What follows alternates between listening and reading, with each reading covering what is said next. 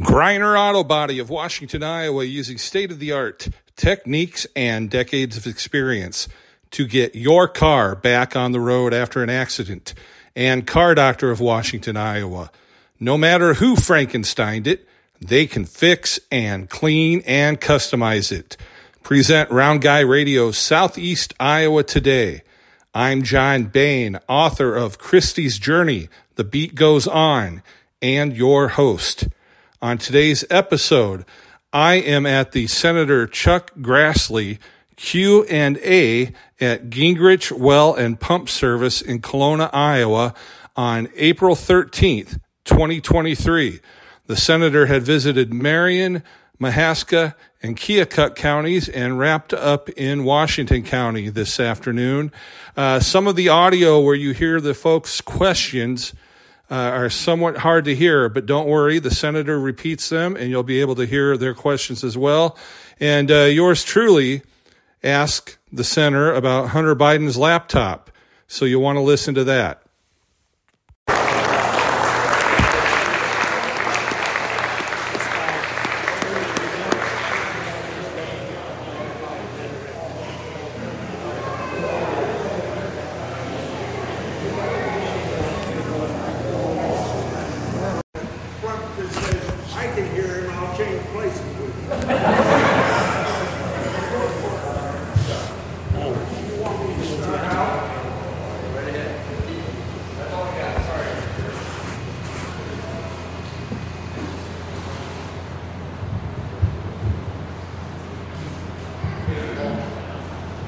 First of all, thanks to Gingerich for having me an opportunity to meet with all you folks.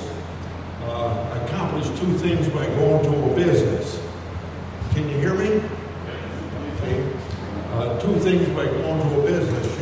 You learn a lot of what's going on in Iowa that you wouldn't know about if you didn't go there. And secondly, in the case of the employees of Gingerich's, if I had a town meeting at the courthouse or down at the city hall or at the local library, you folks that work for a living wouldn't be able to come. So part of my travels of Iowa every year to the 99 counties, I try to take in a lot of businesses. Or another example would be a high school, because I was at Pella High School this morning. And, you never get people under 18 years of age that come to any of your meetings. So that's kind of the way I try to get a cross-section of Iowans. Now, 95% of this time I'm with you, you're going to ask questions. So I want you to know that there isn't such a thing as an inappropriate question you get from from Iowans, so don't be bashful about asking anything you want to about what we're doing in Washington, or how we do it, or why we do it, or about me personally. All that stuff is perfectly legitimate game as far as I'm concerned. So once again, thanking the company for being here, and then to explain to you that I'm not in Washington on this Thursday, because most Thursdays, at least 40 or 42 out of a year, I'm in Washington, D.C. during the week, but we're on Easter break, so that gives me an opportunity to be here and travel Iowa as I do every year to get people's opinions.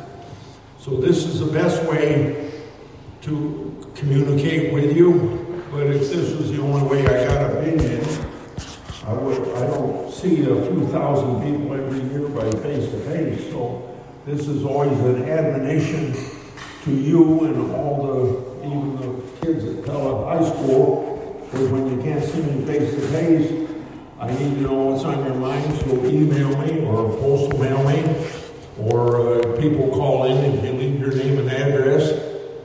I answer on paper. So the essence of representative government is this two-way communication you and I are going to have. So that's all I say to open a meeting, and now the agenda is yours. And sometimes if somebody up here asks me a question and I forget to repeat it so you can't hear it, yell out, repeat the question. So who's got the first question? Okay. As a property owner, a cattleman, and working construction, when I hear the judge yesterday changed the water for the U.S. ruling. What can you tell us about how that's going and going to play, and how's they're going to get that to a benefit so we can understand it? Okay, there's a little echo here, so I'm going to have her. Can you comment on the Lotus ruling yesterday? Oh, yeah. As a farmer and a property owner, Yeah. how that matters? I'll bet you I've been in 24 counties last week, and this will be the 24th one when I'm done today. I'll bet that's come up at half of my meetings. Okay, let me explain the background before I answer your question, because everybody may not understand what you're talking about. But if you're farmers, I know you understand. But maybe you all understand. But I think it started with Obama, and then Trump turned it around, and now Biden is turning it around near to where Obama was. And maybe the best way to tell you the impact it will make on Iowa is to tell you that back in the Obama administration, the Iowa Farm Bureau put out a map that 97% of the area of Iowa would be regulated by EPA or the Corps of Engineers. Now, that's what the 86,000 family farmers in Iowa need when you go to the field, worry about whether you're violating some EPA or direction. So, obviously, you can tell that I don't think much of it. So, the most recent action you would have read about is a judge in Texas or Arkansas said they didn't have the authority to do it. That shouldn't surprise the Biden administration, because under the Obama administration there were 5 or 6 different court cases that said almost the same thing. But they go ahead with the regulation anyway. That's even after they talk to us and want our opinion before they write the regulation. I said to them maybe a year ago now, you ought to take into consideration when Obama was trying to do this, there were a whole bunch of court cases that said you couldn't do it. But they go ahead anyway. So then there's a process that we can review these regulations in the Congress. You put in a resolution of disapproval. 2 weeks ago, that passed the Senate, immediately passed the House. But it goes to the president, and the president won't veto it. We won't have a 2/3 vote to override the veto. So I guess you'd say, except for what the court is saying, this is still a regulation. I believe that there's a couple Supreme Court decisions that coming down in June, they've already been argued, that would really curb, because they deal with wetlands.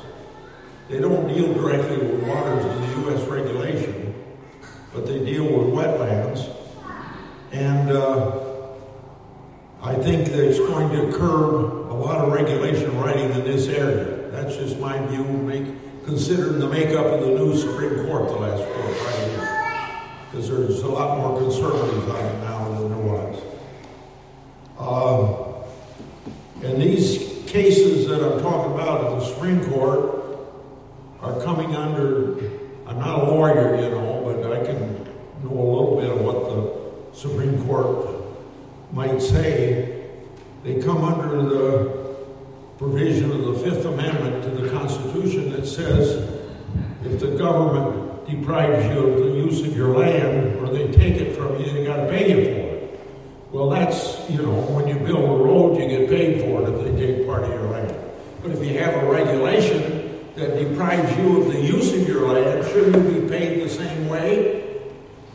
And it seems to me that's a good position to take, and I think that's the way the Supreme Court's going to say that a case in Idaho, and I don't know where the second one is from, dealing with wetlands, that may be what the government's trying to do. Does that help you? Okay. And any follow-up questions legitimate? And if any of you want to take a position different than what I said, I'd be glad to listen to it. Okay, next question. Yes. Thank you for coming to communities like this.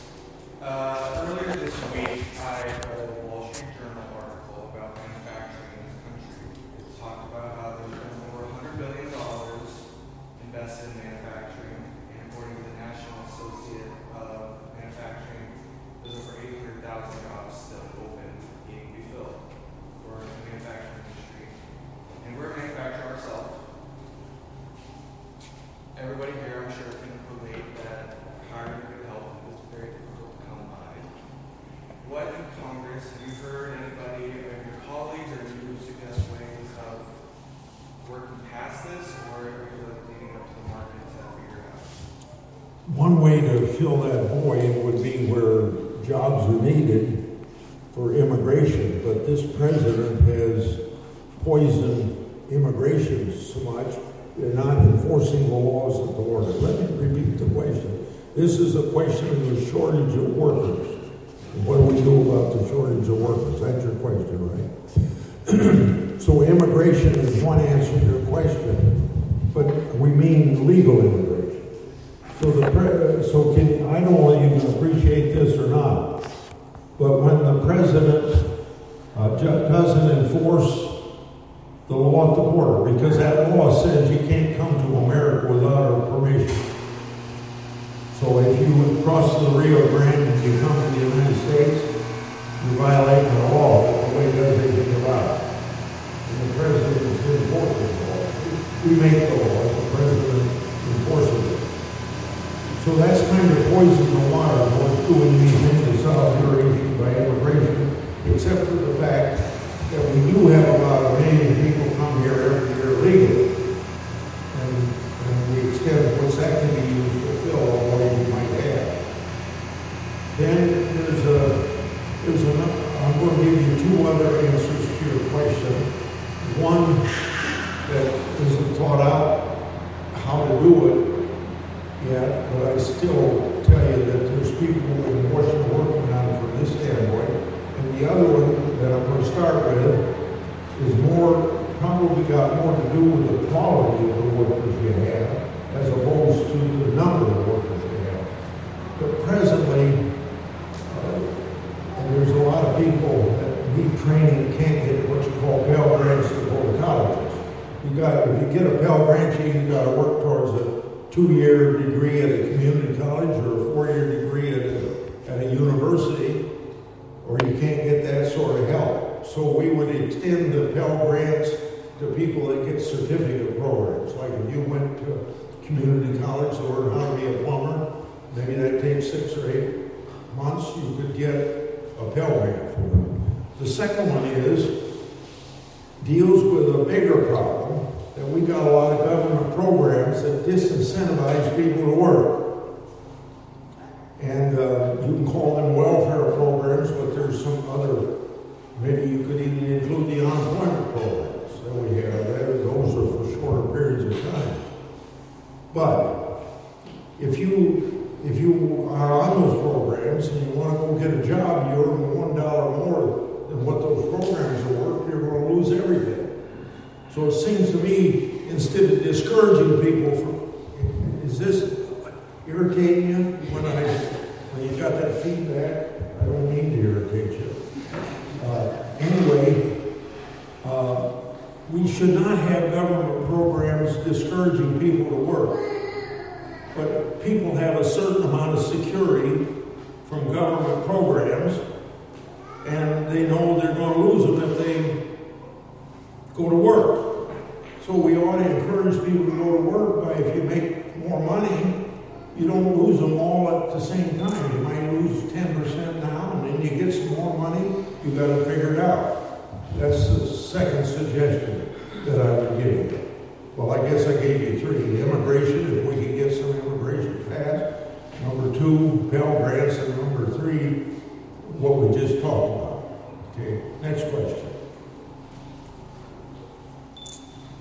If I'm not looking at you, yell at me. So kind of piggybacking off that on labor, I own a company that builds, remodels, services, hog buildings across the Midwest. And H-2A visa workers are a big part of the labor source for what accomplishes that. The facilities themselves were tight cash flow before last year's inflation, and the 20% jump last year, made it not existent. Now H-2A visa workers switched to prevailing wage, which state by state varied. In Illinois, it jumped to 73%. And there's a lawsuit going on in Northwest Iowa currently where the unions are pushing that on top of that, they should also get time and a half. So in Illinois, for example, it got pushed 73%. They're at $45 an hour. The time and a half would be $67 an hour, which virtually takes any chance of livestock facilities cash flowing and out of the realm. Is there a chance that if they do get time and a half, those wages could go back to the federal adverse effect wage? I don't believe so. Now, this is a program that is legal immigration, and except for a limit put on the number of people that can come in, that's about the only issue that we deal with. Most employers want that to be raised a lot more. So your question is more, I should back up. There might be a way to help with that, if you want me to follow up with you, if it's under regulation by the Secretary of Labor, and he's got some discretion in that, maybe I could contact the Secretary of Labor and see what the possibilities are of doing that. But if it's by law, no. There wouldn't be any chance I could help you, because you wouldn't, and I don't disagree with you, but I just know how difficult it is in the Democrat Senate to get anything done that the labor unions want. Did I answer your question? If I didn't, follow it up with another. Yeah, I guess. Okay. Next question. Yes. Is Biden making any effort to close the southern border? I'll tell you what I would do, but I think you get back to the answer I just gave to this gentleman. The president's got to decide to enforce the border. And so I have already voted for money in the previous administration to build the wall that we have, and I think it should be finished. And I don't think it'd take much to finish it, but it's not going to be finished in this administration. I would do more border patrol people, but if you stop to think, the border patrol is to protect the border and to keep people from coming to this country illegally. But when the president invites people to violate our laws and invites them into the country, then the people that are supposed to keep them out of the country are spending all their time with the paperwork to keep track of them. If that does any good, because even if you register, it might be 4 or 5 years that they can roam the country while they're waiting to be appearing before some immigration judge. And I suppose maybe even somebody in this room would say, Grassley, aren't you being a little inhumane? This country's so rich, we can take all these people. But it isn't a question of being humane or inhumane. And it isn't just the people that are coming to the country, it's what comes with them. So you got fentanyl coming into this country, killing 70,000 people last year. And then you've got 800 or 900 people dying in the desert or drowning in the river coming over here. And then you have people with criminal records coming in here and creating crime and killing people. And then you have rapes of women on the way through Mexico. And you have human trafficking. And you have people that are on the terrorist watch list, 108 so far this year that have gotten into the country. So it isn't just a question of are you humane or inhumane to people that come from a poor country. It's a case of life or death. And I don't know why the president doesn't see the life or death issues with it, of the law not being enforced. Does that help you? Okay, next question. Yes? How has God been working in your life recently? How has God been working in your life recently?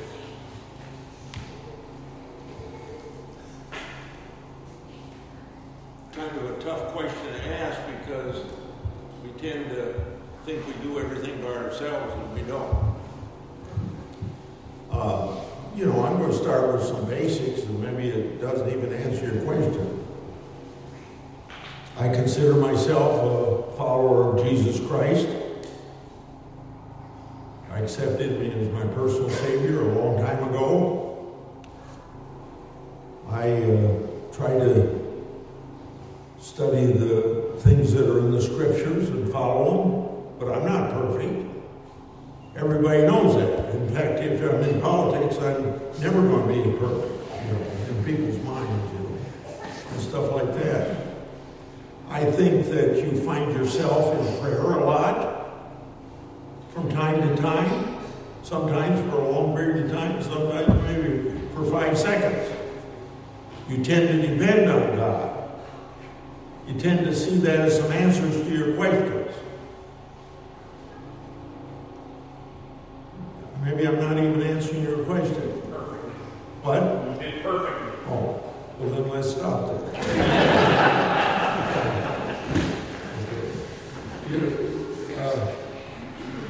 Next question. I should feel comfortable giving answers like that, but sometimes you wonder how many people, you got a right in the United States to freedom of religion, but you got a right for freedom from religion, and you got a right to believe or not believe whatever you want to do. So some of you may be secularists, and I don't mean to offend you, but he asked me the question. So if you're offended, tell him. Okay, who's next? Yes. How can the American public gain confidence in our vote without manipulation? Okay. What can be done? The question is, if I'm not repeating your question right, you correct me. You'd like to know how we can have confidence in our elections. Yeah. Is that the way to say it? After what we pass. Yeah. Well, what's happened in the past, you can't do anything about. You've got to get ready for the elections for the future. But you learn from the past. And so first of all, I'm going to give you what it's been for 240 years, and I'm going to tell you what Pelosi wants to do about it, and you can choose what you like. But right now we have 50 different laws in 50 different states on election, because that's what the federal Constitution says, is the state legislature decides the manner of elections. Now Congress can intervene in that, but except for having the congressional elections and the presidential elections on the same day, that's about all we've said. Oh, there might be some other things because we have federal campaign laws that deal with the elections and stuff like that. But I'm just trying to tell you that it's done in 50 different ways in 50 different states, and the legislature makes that decision. So then after the 2020 election, when everybody has doubts about whether it was fair or not, some states took some action to make sure that it was fair. The Iowa legislature was one of them. But they never did it all in the same way. So you got I'll just use Georgia as an example. You have people saying that the changes that Georgia made were suppressing votes. And how can anybody, particularly from New York, Connecticut, New Jersey, and Delaware, where the president's from Delaware, how can you say that Georgia, that allows early voting 3 weeks ahead of time, and has, I guess you call it satellite voting, when New York and New Jersey and Delaware, they don't even have early voting. And they're run by Democrats, Democrat parties in those states, and they're accusing the Republican legislature in Georgia of suppressing votes. It just doesn't add up, but the press doesn't give fairness to that point of view that I just expressed to you for Georgia. So now Pelosi, she's not Speaker of the House now, so this isn't going to happen. But for 2 Congresses in a row, she passed a bill in the House of Representatives that couldn't get through the Senate because it would never get 60 votes to do that. She wanted to do away with state laws and have one federal law run the election. And I would think you would not want that. So now, you got a follow-up question? I do. You made a specific point to say that we can't do anything about past elections. Now that we've seen the evidence as far as the 2,000 mules running, the gathering votes, we saw the Leonardo satellites interfering in real time with our votes. We're seeing all this evidence, and you're just going to tell us that there's nothing to be done about it, that there's no justice for our country, for our government to just steal our votes? Where there is violation of law, yes, that can be punished. So why are we not following up on the violation of law that happened with our votes? Well, from time to time, if you follow it, well, I don't necessarily follow it closely, but from time to time, I run onto people that have been convicted of violating the election laws in a particular So state. this was a mass. This was a group of people that took our votes. Okay, so then let me get back to you, because your question is, somebody gets elected. Is this your question? Somebody gets elected in 2020, that maybe you have reason to believe he wasn't legally elected. See, and then you want to know, can you get that person out of office? Is that your question? I wonder where's justice. Okay. Where's the justice? Well,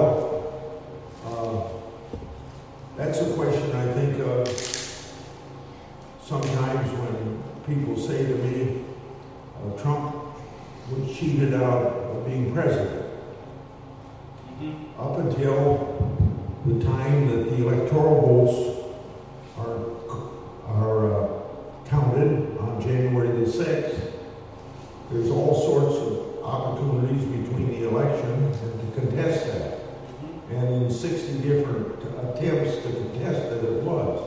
But once those votes are counted, there's nothing in the Constitution, even if you find out later that there was enough fraud or irregularities to say that Trump was elected, there's just no way of getting Biden out except by impeachment or resignation. That's the best answer I can give you to your question. So with a follow-up question, that is, on January 6th, you could have contested the vote. And because under the Constitution, we should have looked at all the evidence before it was just voted through. And you personally voted it through. Yeah, that's right, I did. He's talking about the January 6th election. So now that you see, what evidence did you see to vote it through without taking the 10-day under the Constitution to relook at all the evidence? I guess I don't know the exact number of appeals to courts or checks by people that were trying to find a reason why Trump should be president after all those attempts and not being successful at it. That was the conclusion I came to, that with all those checks and balances of our government through the courts, that it didn't make a case. So you basically went off of what the courts, told you then? In other words, when it was voted to accept the electoral votes, I voted yes. Because you just basically went off what the courts said. Or did you look at evidence yourself? Well, that took in almost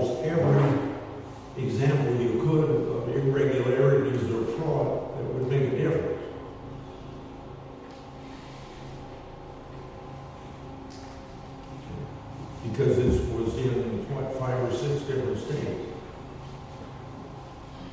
Okay, next question. We've got time for 1 or 2 more. Sir, you mentioned the possibility of impeachment of President Biden as a way to remedy the outcome of the previous election.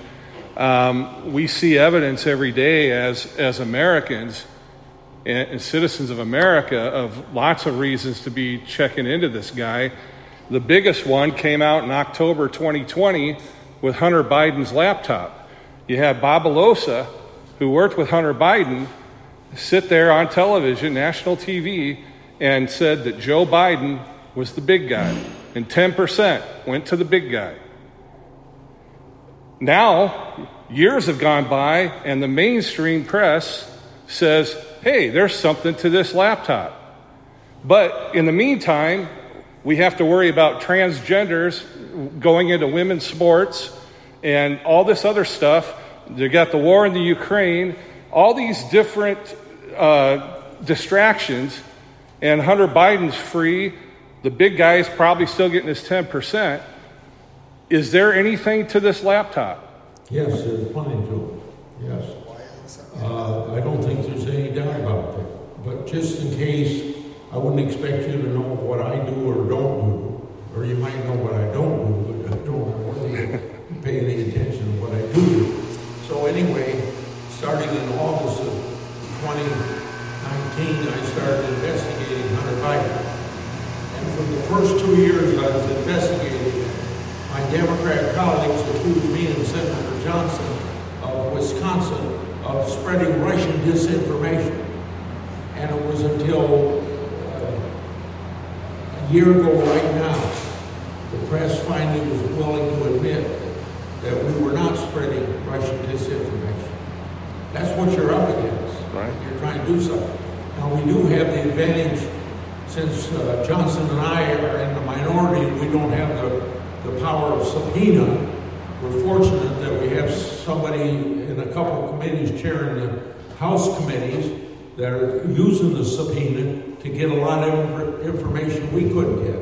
But if you go back to March and early April, a year ago right now, you'll find 3 speeches that Johnson and I gave on the floor of the Senate where we had placards with documents from Chinese energy people that were paying $1 million to Hunter Biden and some more to the uncle and I guess maybe somebody else.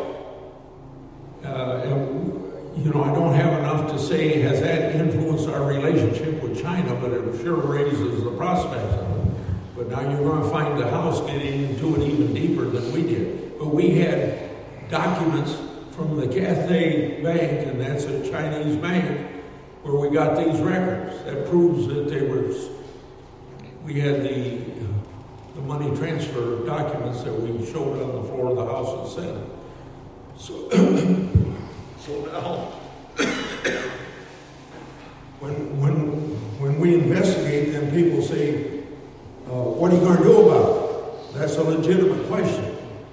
But Congress doesn't prosecute. The executive branch prosecutes. And so, do you think that Biden or the Democrat Department of Justice is going to prosecute? No. They should, otherwise we don't have equal application of the law. Right. And Lady Justice should be blind. Okay, next. So I'll have to get the last one. Okay, go ahead. So you've been in politics a long time, and you've probably seen a lot of things come and go over the years. How do you not feel completely hopeless when you go to DC week after week and you see little to no change? Like, how do you stay encouraged, and what would you tell the general public? Like, there is hope, or is it actually pretty, everything's stuck in the mud and nothing's going to change? I have great hope, but I'm going to give you the reason I have great hope, and you may disagree with it. I do feel hopeless sometimes, but I never give up, because I wouldn't be working for you if I did give up. But I think I look at 240-year history of our Constitution and the Declaration of Independence, and we've gone through a lot of things that are worse than what we're going through right now. And the history of our country and the tradition of how we make decisions and the protection of the Constitution that protects you from the government.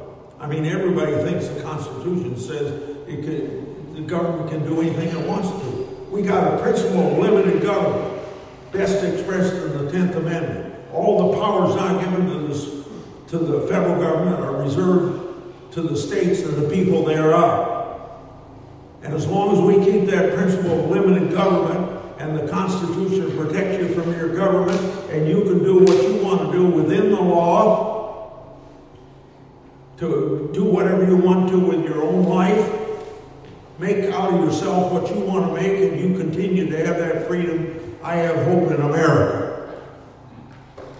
Thank you all very much.